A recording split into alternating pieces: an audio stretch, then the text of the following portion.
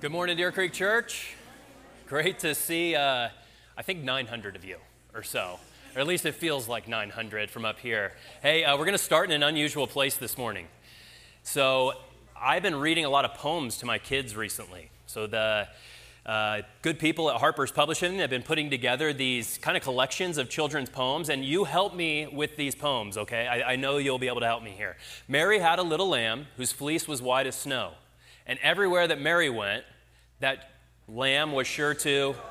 Good. All right. I had some confusion in my own mind there. Ba, ba, black sheep, have you any wool? Yes, sir, yes, sir. All right, that's good. So we are all, I don't think there are any kindergartners in here anymore, so that's good. We all remember. Here's the thing. When we say poetry, we function by rhyme. Don't we? Even the songs that we just sang, there's a certain meter to them, right? They have a certain length, and then they end on rhymes. That's how English poetry works. Hebrew poetry doesn't work that way. And we've been going through the Psalms now for just over a month, and if you've been focusing on the Psalms, you realize, there's not a lot of rhyme, there's not a lot of meter. It seems like these poems are actually quite foreign, and that's because they are. These are Hebrew poems, and Hebrew poems work a little bit differently. Hebrew poems work much more like a picture. So if you think of a picture and an artist trying to create something that's attractive to the eye, they all have really one agenda. They want to get you to focus on one central point of a picture.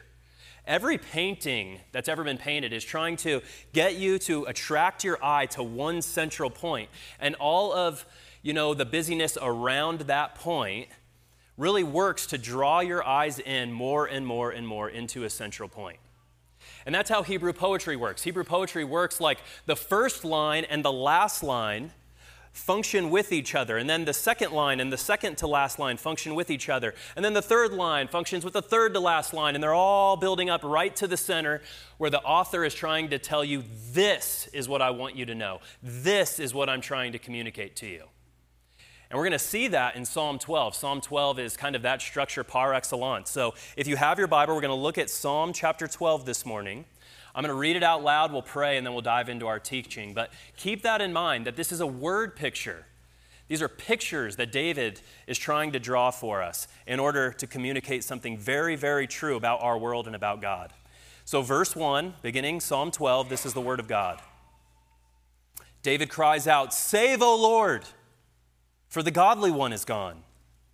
The faithful have vanished from among the children of men. Everyone utters lies to his neighbor. With flattering lips and with a double heart they speak.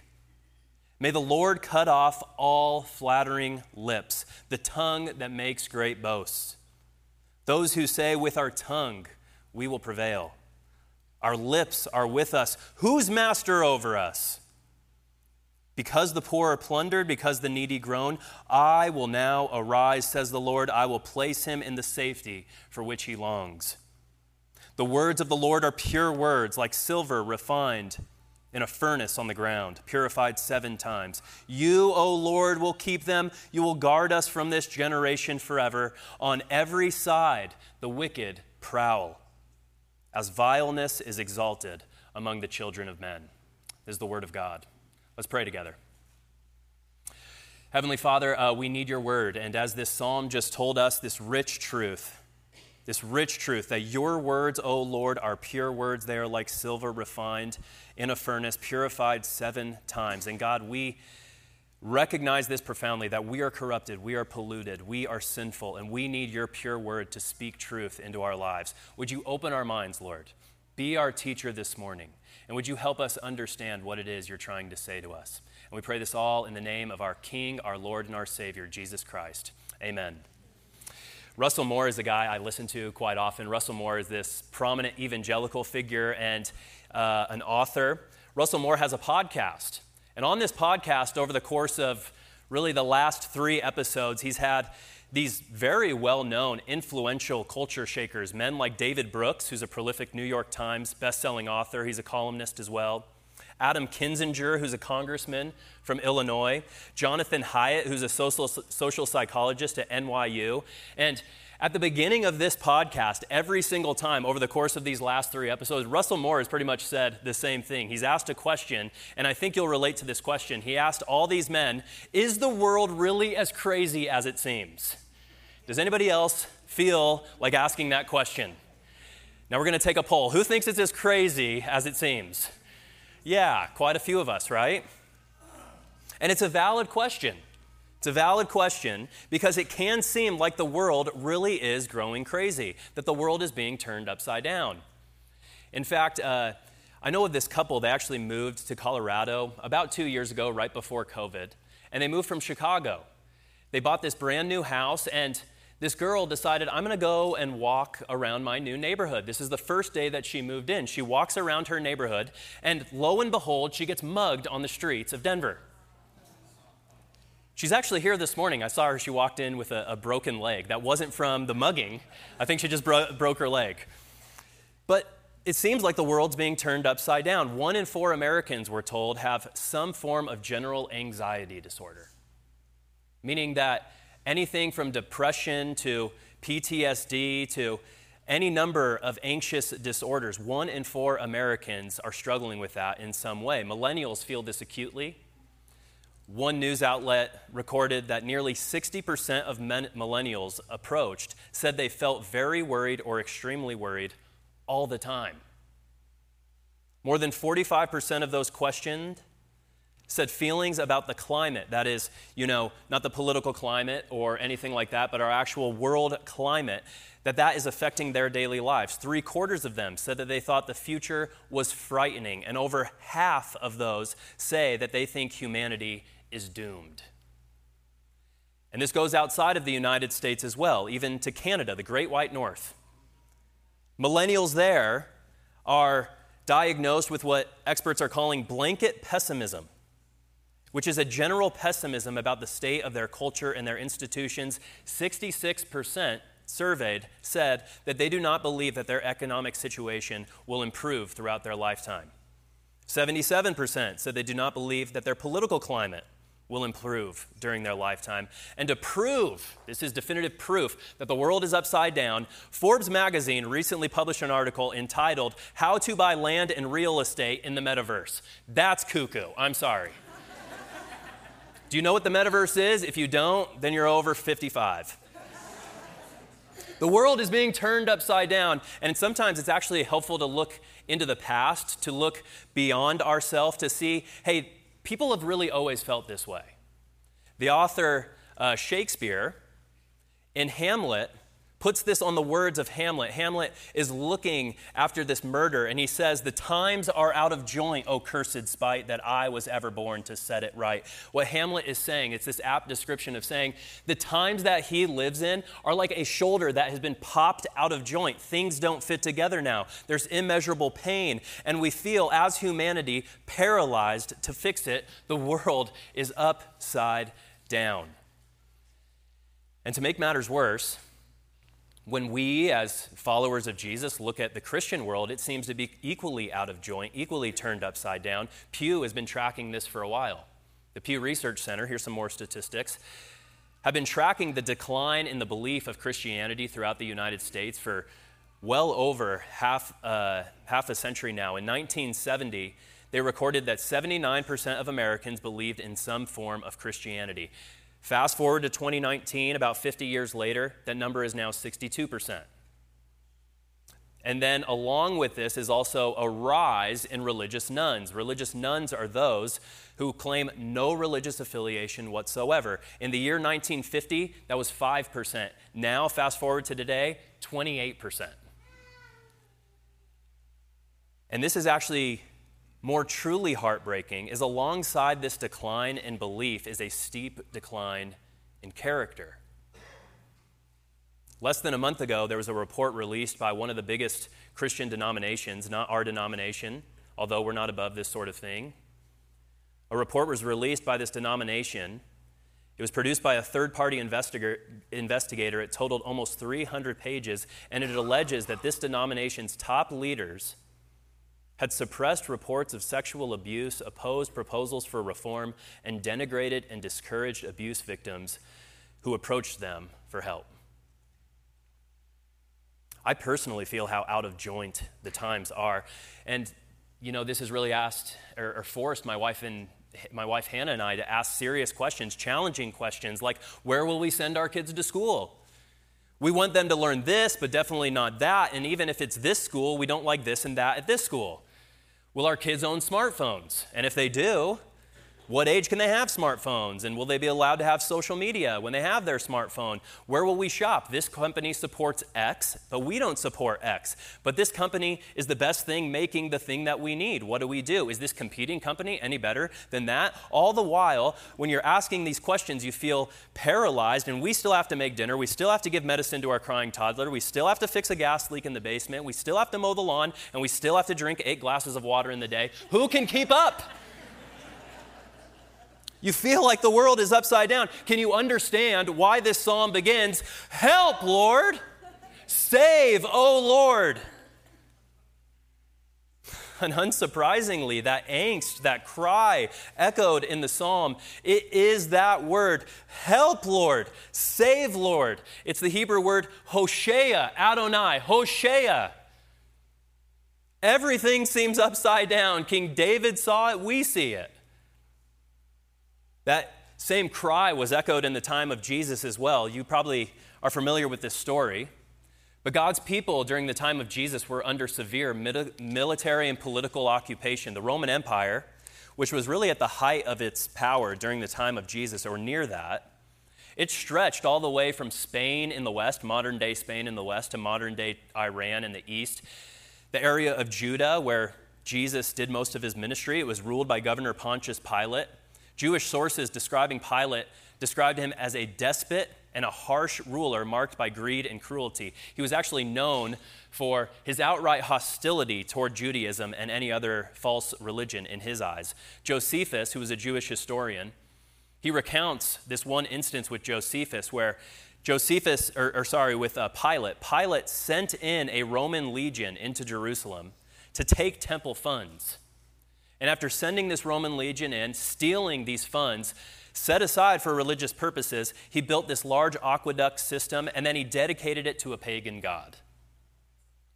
And it's under the weight of that military oppression and political occupation of one of the world's most dominating empires that Jesus rides into Jerusalem, and crowds are following before him and following after him. And they cry out, "Hosanna to the Son of David. Blessed is he who comes in the name of the Lord. Hosanna in the highest." It's the Greek form of Hoshea. Save. Save now, King David. Save now, Son of God. The world seems like it's upside down. We just can't bear it anymore. The times seem out of joint. And David, as we go back to Psalm 12, you see in clear terms why David is crying this out. He begins painting his portrait. Remember, Hebrew poetry is a lot like a portrait, and he starts on the outer edge, really drawing us into that center point. And he begins by saying this, "Save, O Lord, for the godly one is gone. For the faithful have vanished among the children of man. On every side the wicked prowl, as vileness is exalted among the children of man." Ross Douthat, he is a pretty prolific author. He recently wrote a book called The Decadent Society.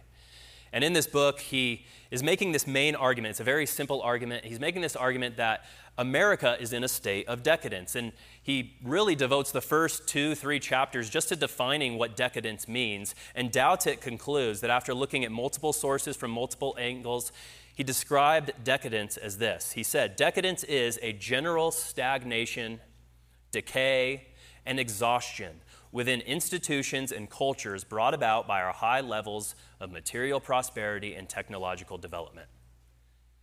And when we survey the United States, or if anybody's lived in 2022, we can see that there's merit to Douthat's thesis, can't you? Our economy, our institutions, our educational system, our labor force all seem to be in a state of general decay, a state of decadence.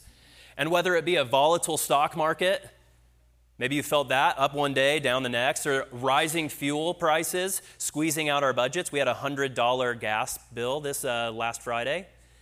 Lack of institutional trust, meaning the questioning of elections or public health officials, whether it's inflation, making what was once cheap surprisingly expensive, all of those want to make us cry out, "Help, Lord! Is there anything that you can do? Help us." People at Costco probably thought I was crazy the other day because I was lamenting in the middle of Costco saying this out loud. "Help, Lord! Eggs are $4.50. $45 for a thing of diapers. Are you kidding me?" It'll make you want to potty train. And observe this. As legitimate as those cries are, and they are legitimate, as legitimate as the cries are at the decadence of American society, David's cry for help is altogether different. David does not lament national decadence or institutional decadence. Rather, David cries out because he looks at his landscape and he sees a moral and a spiritual decay, a moral and a spiritual decadence. That's what he cries out for. Look at verse 1. David says, "The godly one is gone." The desire to please God in the hearts of people is missing. A love for who God is in himself is completely absent. He continues saying that the faithful have vanished, meaning trust in God, obedience to God, commitment to God are no longer a priority. Morality as defined by God has been jettisoned and done away with. Worship and devotion to God has been discarded. In other words, a general spiritual apathy and malaise, like a cloud, hangs over David's world, even among those who should be godly and should be faithful. And we can understand that. Beginning of this year, there was this story of a pastor in Chattanooga, Tennessee. He was a very gifted speaker. He was the pastor of the 5th largest growing church in the United States, and his ministry had expanded to speaking arrangements throughout the U.S. He was a phenomenal preacher. He was starting these new ministries in the Southeast. But then, on one Saturday morning, breaking news came. On Saturday morning, of a video posted on YouTube of him kissing a woman who was not his spouse. Breaking his vow to be faithful to her and to God. And after this was discovered, obviously the community was grieved. They expected that the pastor would resign and maybe others would hold him accountable and ask him to resign his position or maybe outright be removed from his position. But it was announced 1 week later that he would take a 3-month sabbatical for counseling and then return to his position as normal. The ones who are supposed to be teaching faithfulness, godliness, they're vanishing, they're non-existent, and it's enough to make you think, make you want to cry out, are there any godly? Are there any faithful among the children of men? Have all of them gone? Have all of them vanished? And to make matters worse, David adds to his picture.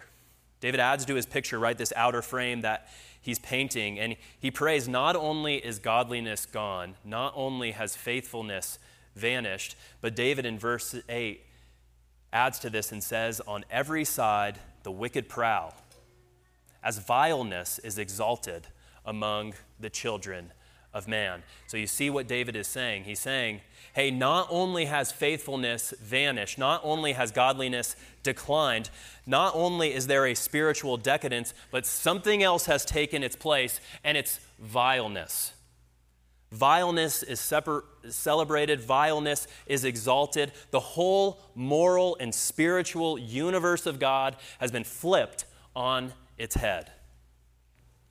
G.K. Beale, who is a scholar, wrote once that really what David is describing here and what he's lamenting and what we often witness today, it's nothing more than what other parts of the Bible call worldliness. Worldliness is when the priorities of the world take precedence over the priorities of God. They flip-flop. He put it this way: worldliness is whatever any culture does to make sin seem normal and sophisticated, and to make righteousness, godliness, seem strange.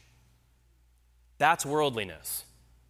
When the moral and spiritual landscape gets flipped upside down. In other words, it's taking what God says is moral, what God says is spiritually beneficial, and replacing it with what we believe is moral, what we think will bring spiritual vitality. In simple terms, it's taking God's universe and flipping it upside down. It is suppressing godliness, exalting vileness. And you have to realize this, that David is not merely giving us a commentary on those people out there as opposed to us here. David is not shaking his fist at the culture out there. No, he's making a comment about every human being, David included. And how do I know that? We'll look again at verse 1 and verse 8. Notice there's one word that ends both of those lines. The children of man. Actually, in Hebrew, it's children of Adam, Adam. David is talking about every human being who is a descendant from the first human created by God, Adam himself. So David is not saying, God help us. Faithfulness and godliness have vanished from those people over there. They are the problem. If you would just save us from them, then we would be okay. This is not a commentary on that. This is not self-righteous culture war shaking of a fist at socialism or progressivism or fascism or this phobia or that phobia or conservatism or toxic masculinity or anything that any side wants to shake their fist at. That is not David's angle here.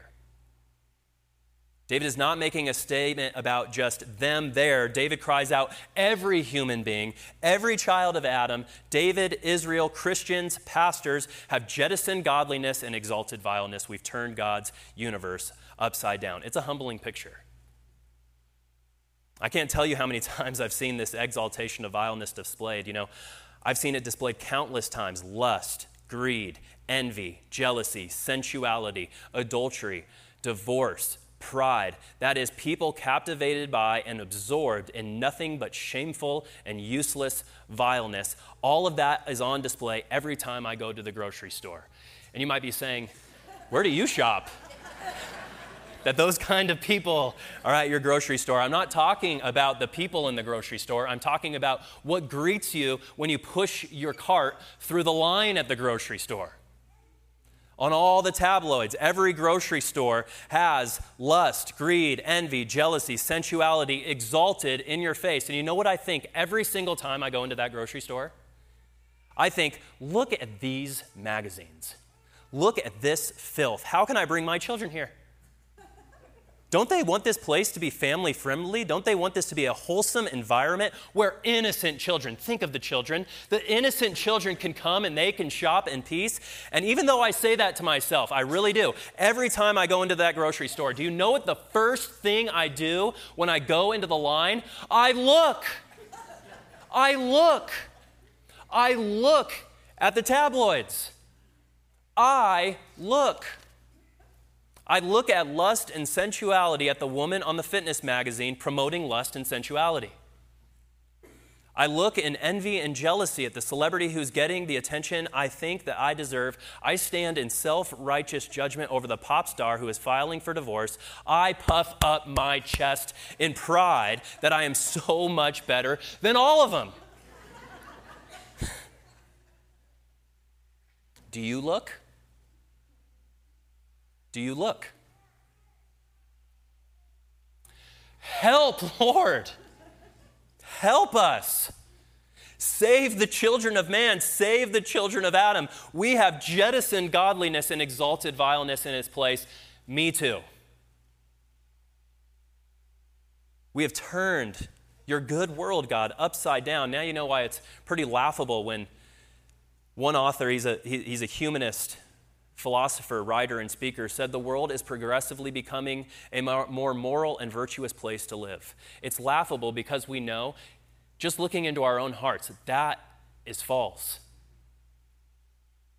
And as bad as that picture is, that's just the outer frame. David starts painting a little bit closer. He adds surrounding detail to his painting, and David says that the root of this moral decay is lies.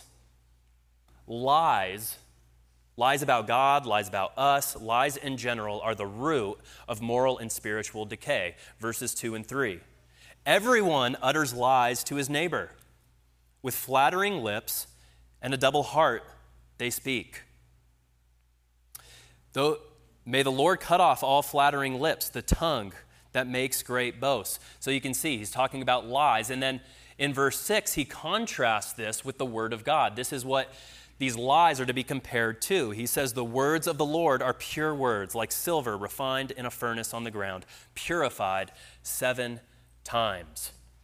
So notice here this contrast. God's word, how is it described? It's like silver refined 7 times. In the ancient world, and still today, in order to purify silver, you would put it in a fiery furnace, and it would melt the silver down to liquid.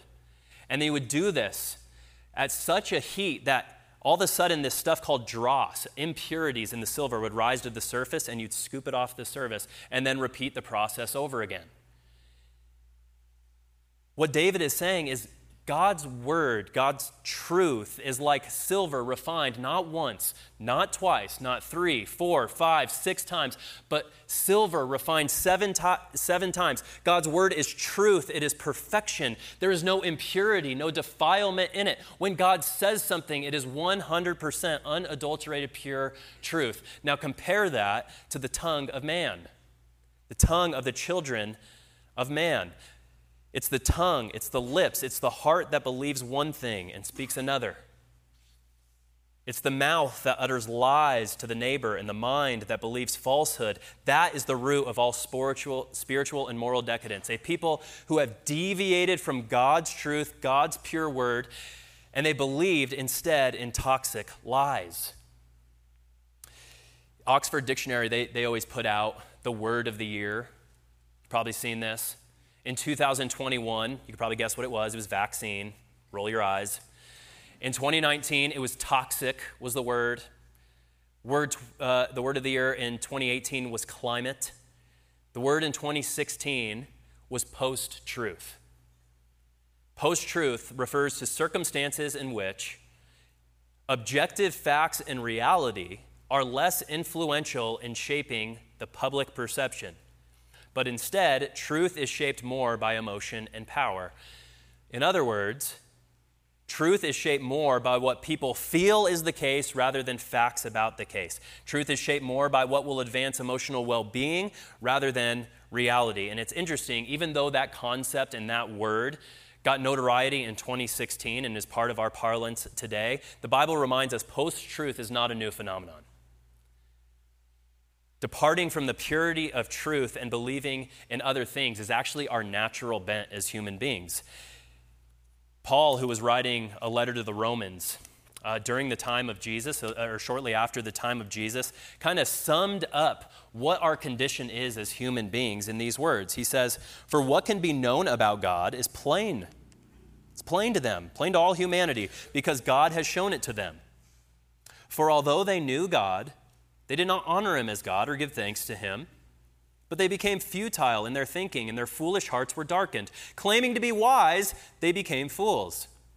Therefore, God gave them up in the lust of their hearts to impurity, to the dishonoring of their bodies among themselves, because they exchanged the truth about God for a lie."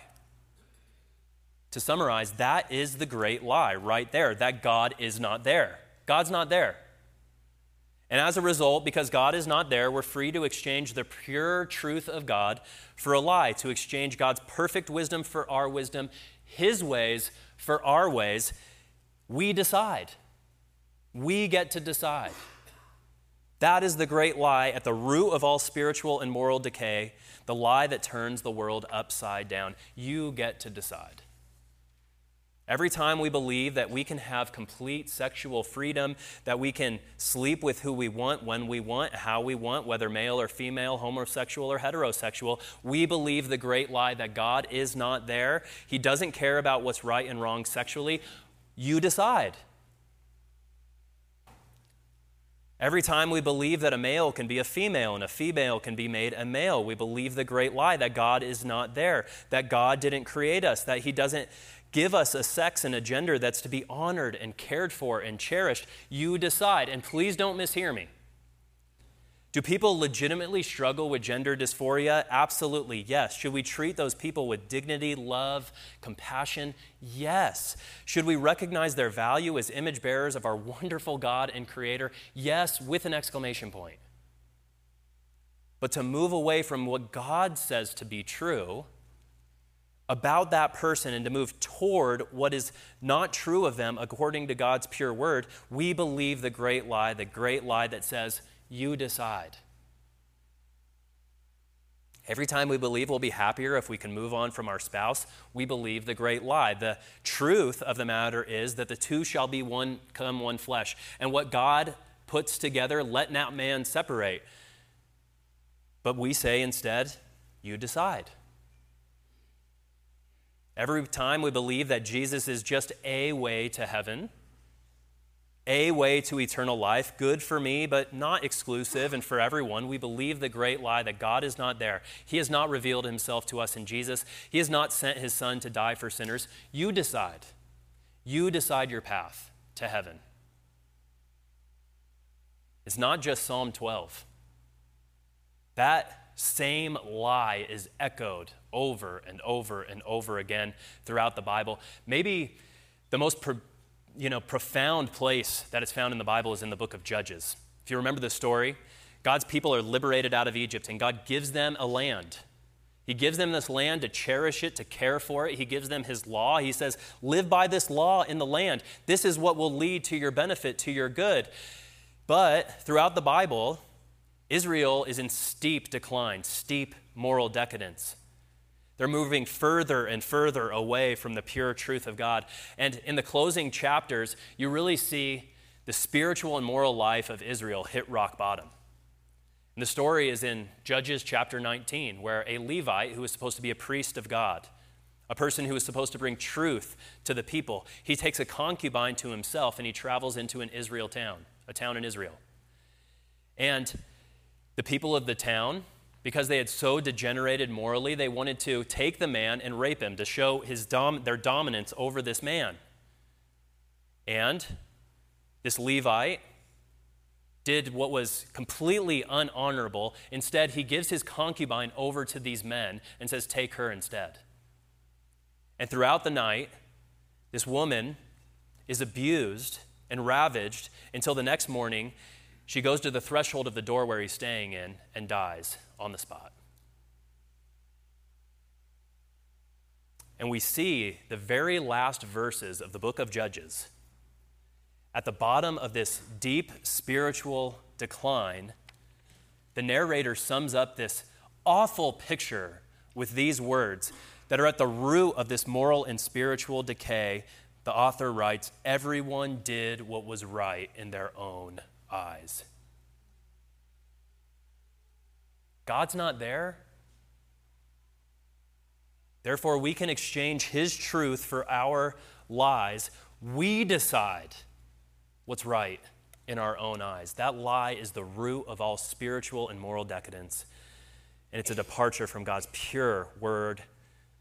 It is what has turned his good world upside down, and that's why we can say the times are out of joint. Now, remind ourselves where we're at. Remember, David is painting this picture. We've seen it's a grotesque picture of a world upside down, spinning out of control, where what is good is called bad, what is bad is called good. The world is plagued by moral decadence, and the root of it are the lies of human beings who have deviated from God's truth. But then, David brings us to the center, where he's been drawing us, he's been trying to drive us to this the entire time. And at the center of this psalm, you see two people speaking. The first person who speaks are the children of Adam. They speak first. And they give out this great boast in verse 4. They say, with our tongues we will prevail. Our lips are with us, meaning I own my lips. God, thank you very much. Our lips are with us. Who's master over us? That is the creed of the children of Adam. Having denied that God is there, having exchanged his truth for lies, we boast in this swelling pride, and we say, who's master over us? We're on top. God cannot do anything about it. I am my own master. I can be God, the God of my own life, and that creed is repeated on the lips of Satan himself. You remember Genesis chapter 3, verses 4 and 5. After God created this beautiful world, he says to Adam and Eve, do not eat from the tree of knowledge and good and evil. And then Satan, God's adversary, God's enemy, who the Bible describes as the father of lies, he comes in and we're told he's more cunning than all the other creatures. And the serpent says to Eve, says to the woman, "You will not surely die. For God knows that when you eat of it, your eyes will be opened and you will be like God, knowing good and evil." Don't you see, Eve? We live in a post-truth world. God is not there. He will not judge. In fact, you can exchange the truth of God for what you want. You can determine good and evil, right and wrong. And when you eat, you will be like God. You decide because you are God. Who is master over you? With lying lips and a double heart, flatterers speak, don't they? And that creed, which began on the lips of Satan, they've been picked up throughout time. Protagoras, he was a Greek philosopher, said his philosophy, in simple terms, man is the measure of all things. Man determines truth. Man determines morality. Man is the center of the universe. Who is master over man? It was picked up later by Leslie Gore. You didn't think I knew who Leslie Gore was, did you? But if you're under 58 years old, you probably don't know who Leslie Gore is. But she wrote these words: "You don't own me. Don't try to change me in any way. You don't own me. Don't tie me down, because I'd never stay. I don't tell you what to say. I don't tell you what to do. So just let me be myself. That's all I ask of you." In other words, I am my own master. I decide. I decide. Who are you, God, to tell me otherwise? That is the creed of humankind. So what does God do with this? Well, God speaks back. Verse 5. And he says these beautiful words: "Because the poor are plundered, because the needy groan, I will now arise, says the Lord. I will place him in the safety for which he longs." Do you ever find yourself groaning? Groaning at the state of the world, groaning because of a decadent moral culture, groaning because of a generation blinded by the lies of different political and sexual ideologies?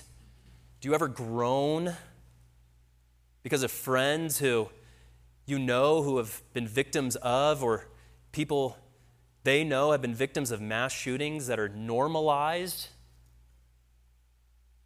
Do you groan because even church leaders cannot seem to be trusted and they twist words in order to protect themselves? Do you groan because everyone with you says Jesus is merely one way among many, and with a double heart speak to you that they love you, and Jesus loves you, but then tell you a lie that consigns your soul to hell? Are you groaning? Then hear this promise of God. He says, "I'll arise. I will arise, and he will place you in the safety for which you long." And it's fascinating, this word of God being spoken, which is perfectly true. Jesus sent his disciples out to go and declare that message, to go and declare the message of Jesus himself, who is the pure word of God, who never lied, who sacrificed himself for sinners. And Paul, one of Jesus' followers, went into a town of Thessalonica, and he and his friend Silas realize there's an uproar in the city, so he needs to depart.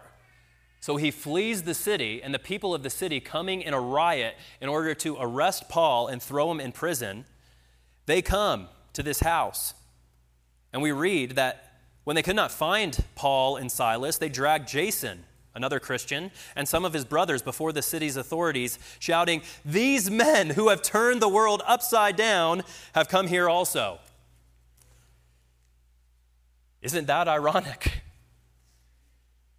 That people who live in an upside down world think that Jesus comes and turns the world upside down instead of making it right side up. Those who live in this upside down world see Jesus, who is truth itself, the Word of God, God in the flesh.